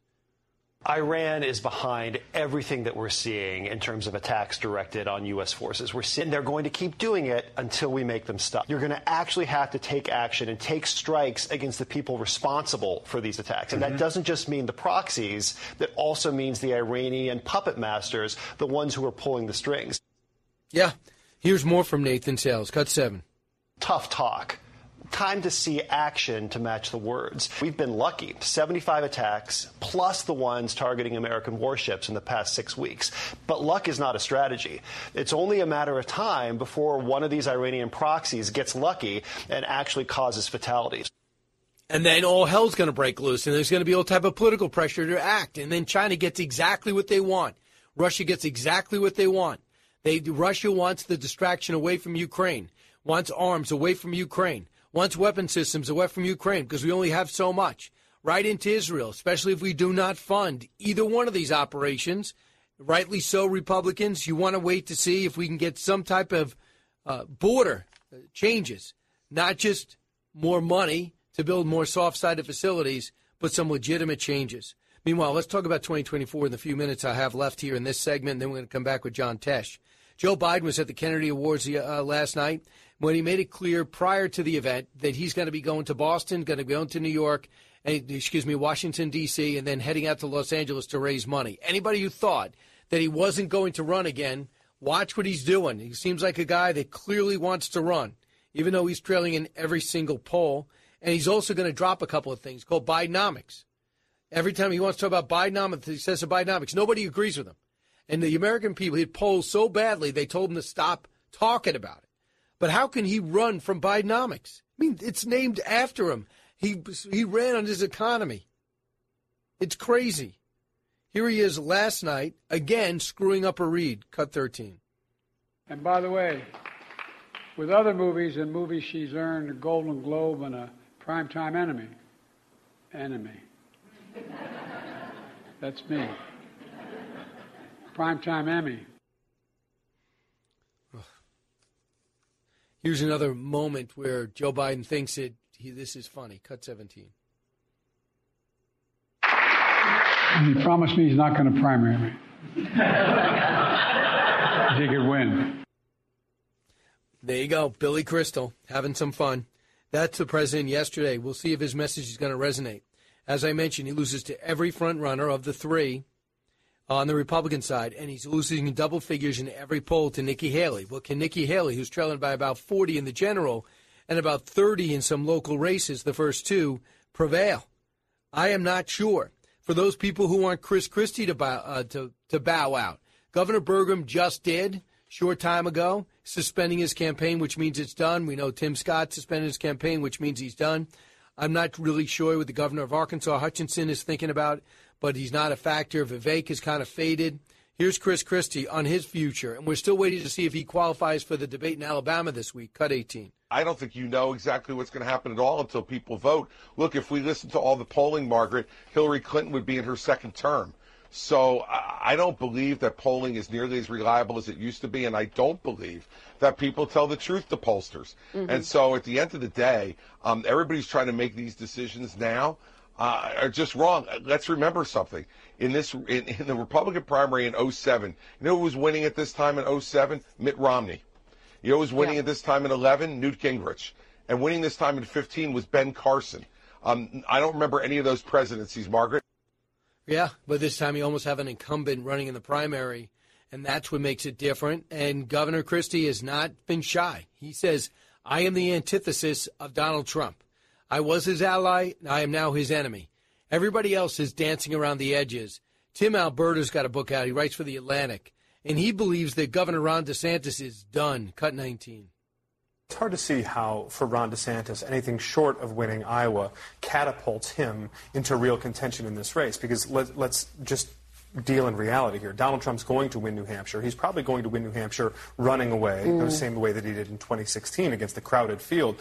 Ron DeSantis is approaching, I think, sort of a fork in the road and maybe he's already at the fork in the road, Kristen. He seemed defensive, jumpy in that interview. He almost gives the vibe of a guy who sort of knows that the end could be near. And let's keep in mind, Ron DeSantis is a young man. He's a talented politician. This is someone who a lot of Republican donors, a lot of Republican voters would like to see be president one day, perhaps not now. And that's just it. If it is not Ron DeSantis this time, he wants to be in place for next time. And that's why Mike Pompeo didn't run. He said, I just don't see any room with Trump there. That's why Kristi Noem didn't run. She's right. She says, I don't see any room with Trump there. And that's why Governor Christie says, I see Trump and he's going to be there, but I'll beat him. And it's not over, especially when you look at these cases coming up in March and then June and then maybe August. You don't know how that's going to wear and then who's going to be there. But by July, I think we have June or July, that's when you have the RNC, but you never know what's going to happen. There's so much unprecedented things going on right now. And the hottest one right now is Nikki Haley. But in Iowa, DeSantis has got the best endorsements, and Bob Vanderplat. He's got the sitting governor. He's been to all 99 counties. I think if he's close, he survives.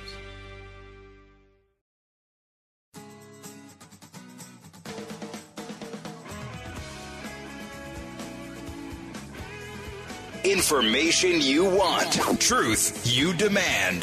This is the Brian Kilmeade Show.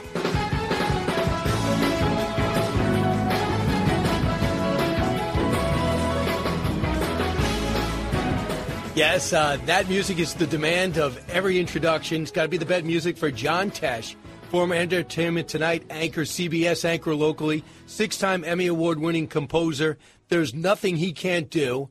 And he's about to do something else I didn't think was possible. John Tesh is launching his new online course, The Secrets to Answered Prayers. John Tesh, what are your thoughts when you heard that music? I ran to put a tie on, and I'm standing outside. So, yeah, it was. Boy, I still stay in touch with all those guys. Mary and Bob Goen and Rob Weller and all those guys are like a bunch of old cronies going, hey, do you remember any of the birthdays? Yeah, Phil Collins is 62 today. That is great. I mean, it was every day. What was the schedule for John Tesh when he was doing Entertainment Tonight? You know, I was doing your favorite job. I was working for CBS and NBC Sports, traveling the world, right, covering ski racing and all the rest of that stuff. And they found an old tape of mine anchoring the news in Nashville, working there with Pat Sajak and Oprah Winfrey. And they said, hey, we'd like to get a newsier approach for this show, Entertainment Tonight. And I said, well, what's that? I said, I'd been living in Europe. I didn't even know. And so they said, yeah, well, you can come and be a host. And I said, no, I don't think I really want to do that. And they said, well, you work 4 hours a day, and you can have use of the recording studios here on the Paramount Studios lot. And I said, I'm in. And it was the right decision because they were so supportive of my big Red Rock show and all the rest of it. And so, the schedule wasn't like yours, where you're on every show on Fox. You do the morning show, and then you do your Saturday show, and then you fight with Gutfeld. So we're watching over here. Right. And, if I wasn't so busy, I would be writing hit songs. But I've decided to just do a lot of news. Or writing books or playing soccer. Are your kids playing soccer? Because I know weren't you a soccer player on Long Island? Yeah, I played soccer through college, and I remember I did the Games Do Count, John. I put you in there, talked about lacrosse. Yeah. And you played through college. I'm sorry. I have 3 grandkids now under the age of 12 who are all playing soccer. And so Connie and I have soccer poisoning. We go to 6 hours of soccer a weekend. And you'll be proud of me because I've only been thrown out of 2. Let me ask, do they have your height? No. Well, I don't know yet. Yeah, I guess so. They do that thing where they measure your 150% of your whatever it is. But my daughter got my height. She's getting ready to turn 30, and she's 6'1". Wow. So they like having their grandparents out there. No, not at all. Not at all. I have a very loud voice, and since I played soccer at NC State, I think that I know the rules. And when they stopped the game the first time, the referee did to come over and kick me out. Basically, I said, "Well, I played some soccer," and he goes, "Well, the rules are different now, Grandpa." So that was it for me. So John, you just glazed over this. You did it. You were in a newscast with Pat Sajak and Oprah Winfrey? Well, Pat Sajak was the weatherman. Oprah was at the competition in Nashville. So she was 19, I was 21. Sajak was 25 or something like that. And then, of course, we had the dream team in New York City. I was in there at Channel 2 with Stossel and Diaz and Chris Borgen, Linda Ellerby, and Meredith Vieira all in there at the same time. Right. And didn't Bill O'Reilly also come on there? Yeah, he was throwing spitballs at all of us. But he was in there. He was we liked him. He was tough, but he was he's a piece of work. He always is. But a great guy. So John, tell everybody what you've been through physically. Essentially, in 2015, they gave you 18 months to live due to cancer, right? Yeah, I went in for a routine exam, just a health exam, and I walked out with 18 months to 2 years to live. It was a rare form of prostate cancer that didn't show anything in the blood, and they found it sort of at the last minute, and it already spread throughout my body. And so it was this journey. It was all over the place. UCLA, Cedar Sinai in Los Angeles, and then Johns Hopkins, and then Northwestern, and then landed at MD Anderson in Houston. And they hadn't seen many forms of this cancer before. And so, through all the chemo and all the surgeries, many surgeries, I lost a kidney and all of that stuff. And Connie and I, my wife and I, we landed on these scriptures in the Bible, including Mark 11:23, whoever said to this mountain, be removed and be cast into the sea. And so we combined prayer, focused prayer and meditation and even visualization with the dual modality of medical treatment and got through it. But it was and what I learned through it all was the power of prayer and the power of what the Word of God says about how the true nature of God is health and healing. So you said there's a strategy to praying. Oh gosh, yes. And that's the thing. People are like, I'm not sure when to pray, and we did a big poll of our Facebook audience, which is pretty big, and also our email list. And we just asked, hey, if we could help you with anything, because we have the radio show too. What would that be? And people say, well, I can't figure out a way to pray throughout my day. I don't know how to pray for others if they're sick, And so these are all the things that Connie and I had learned through this eight-year journey. And so instead of answering everybody's question over and over again, I said, why don't I just put together, videos on this? And it ended up being a course. We call it The Secrets to Answered Prayers. And basically a lot of it is just people don't think they need to practice when you're praying. This sounds weird, but it's just like working out, or just like working on television. It's a muscle, and it takes focus, and it takes even scheduling. And so we talk a lot about that, and then we even have a prayer community that people come in, and it's basically just me sharing. I do the same thing. I'm out here on a concert tour as well. We do the same thing on stage where I just share my testimony, and most of it really, Brian, it's just, and this, is hope. And being able to see a future for yourself, and then combining it with faith. So how are you feeling now? I feel great. I'm standing on a street corner in Maine, freezing, because I'm a Los Angeles guy now, and we're doing 10 concerts back east. We'll be back near my hometown of Patchogue this weekend. We'll be in Peekskill. We'll be all over Maryland and even in Buffalo, doing big band Christmas music. And that's another thing that keeps me alive, is having to show up for these concerts. So if we want this online course, you figured out how to do it. You talk to people that have put it together. So what do you get if you sign up for your online course? Yeah, it's basically a 45-minute course. You can find it on my website, tesh.com. And there are all kinds of free materials. It's like the Healing Prayers Handbook that I put together that people can download. And then there's a community that you can get into if you want.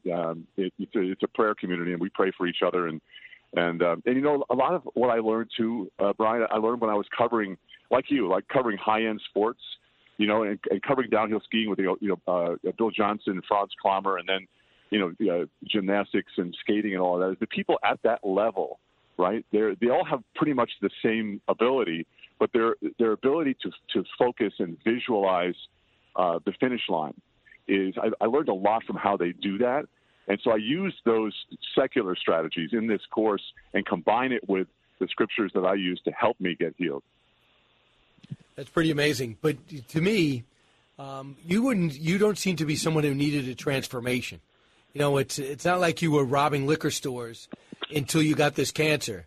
You always seem like a great guy that was centered, that had his values, always reaching out to you. Always would reach out to me and say nice things.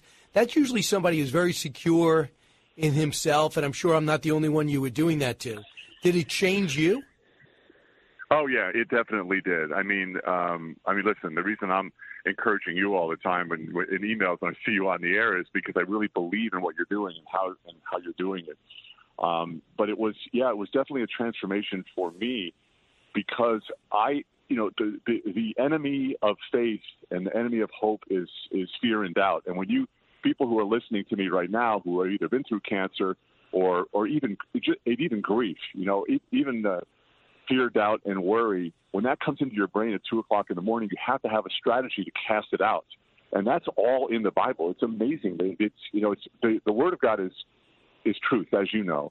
And there are so many pathways in there where you can take that doubt, like 2 Corinthians 10:5, capture every thought to the obedience of Christ, and you can cast that out. And as long as you have the ability to do that, and you practice that, then you have room for faith. But I had too much worry in my brain. I became a cancer patient. So before this happened, before 2015, did you know the Bible this well? No, not at all. In fact, I'll just give you Mark 11:23. Whoever says to this mountain, be cast into the sea, and does not doubt in his heart, but believes that what he says will be done, and shall have whatever he says. Therefore, whatever you ask when you pray, believe that you already receive it, and you will have it. That's Jesus talking. He's talking about the mountains that we have. And so, it's like, well, if it's God's will, I'll be healed. God really wants us to be healed. He wants us to be healthy. And when you get that, it's like having the coach say, get in there. I know you can win the game. So interesting the way you go back to sports analogies. You do that for me because you know I'm simple? Say it one more time. You'd use the sports analogy for me because you know how simple I am? We speak the same language. Listen, the sports, and one of my friends is Ryan Holiday, and he wrote the book "The Obstacle Is the Way," and that book helped me get out of my cancer dungeon as well. And it's all these sports teams are using all of that stuff. Stoic philosophy, the Word of God. It's not simple, but it works. That's the thing. Your prayer works if you're working. All right, so John, I'm going to let you go and get your coat on and get indoors because I know you've got your very thin blood of California. But finally, just where do we go to find out where to see you in concert and where to get this online strategy? Yeah, it's just my lastname.com. It's Tesh, T-E-S-H. Okay. .com. Yeah. Thanks, Brian. It's great talking to you, man. Same here. Go get him, John Tesh, and please calm down to the sidelines, okay? Your kids are going to ban you. Back to wrap up the hour. This is the Brian Kilmeade Show. Educating, entertaining, enlightening. You're with Brian Kilmeade.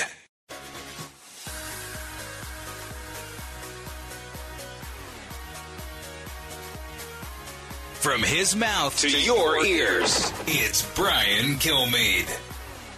Hey, we are back. Special thanks to everyone here at the station for letting us broadcast from beautiful Mobile, Alabama. Everyone else who came out last night, really the whole town came out in Fairhope. And if you're in Pensacola and you want to say, hey, let's do something for the day, go out to Fairhope.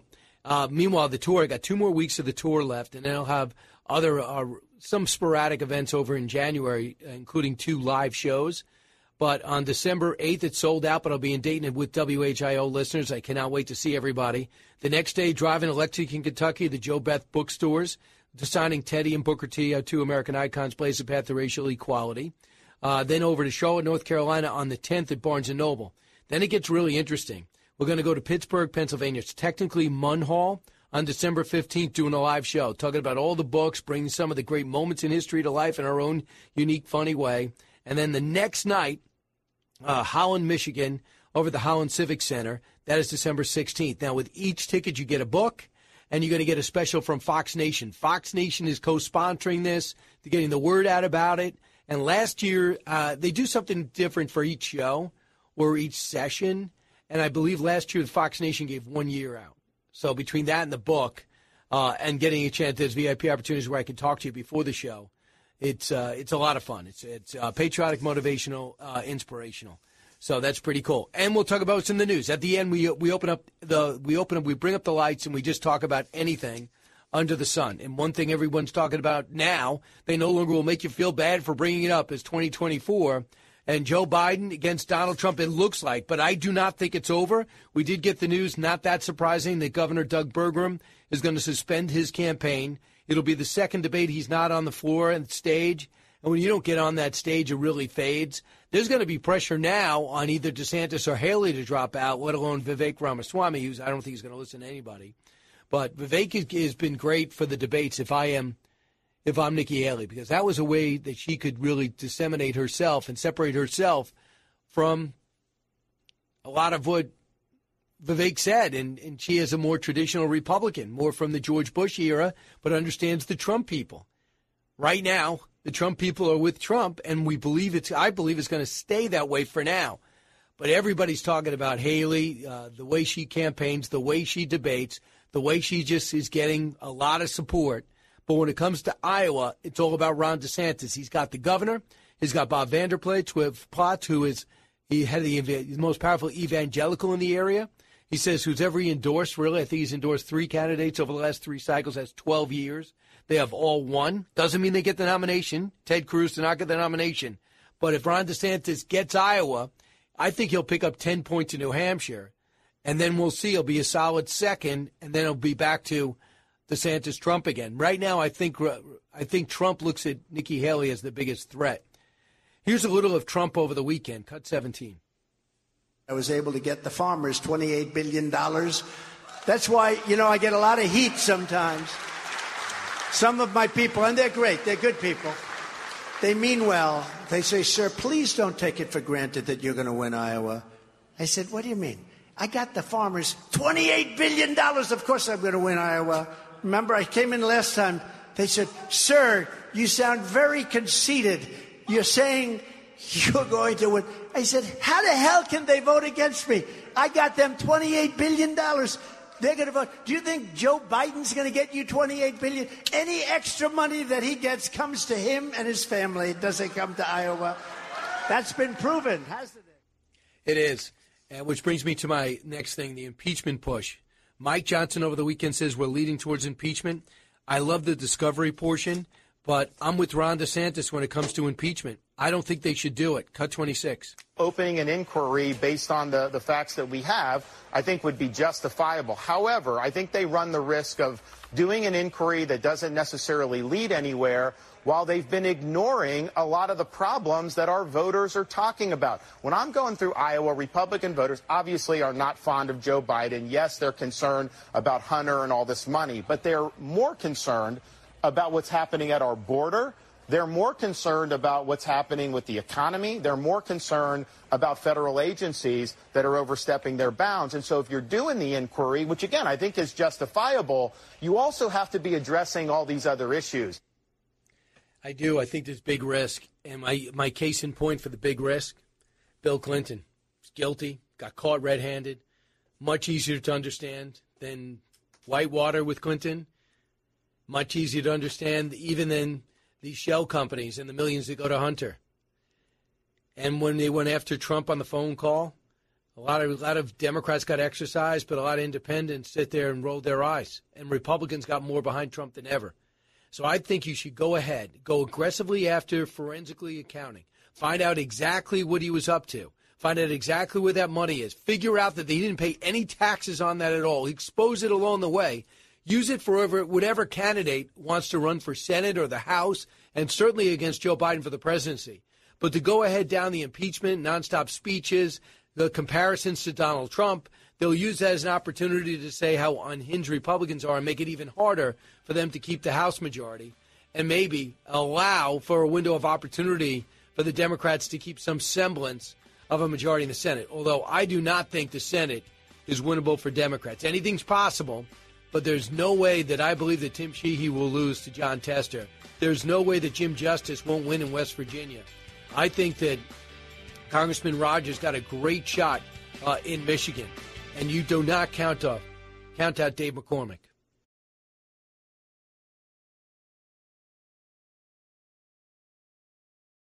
Put the power of over 100 meteorologists and the worldwide resources of Fox in your hands with the Fox Weather Podcast. Precise, personal, powerful. Subscribe and listen now at foxnewspodcasts.com or wherever you get your podcasts. Listen to the show ad-free on Fox News Podcast Plus, on Apple Podcast, Amazon Music with your Prime membership, or subscribe wherever you get your podcasts.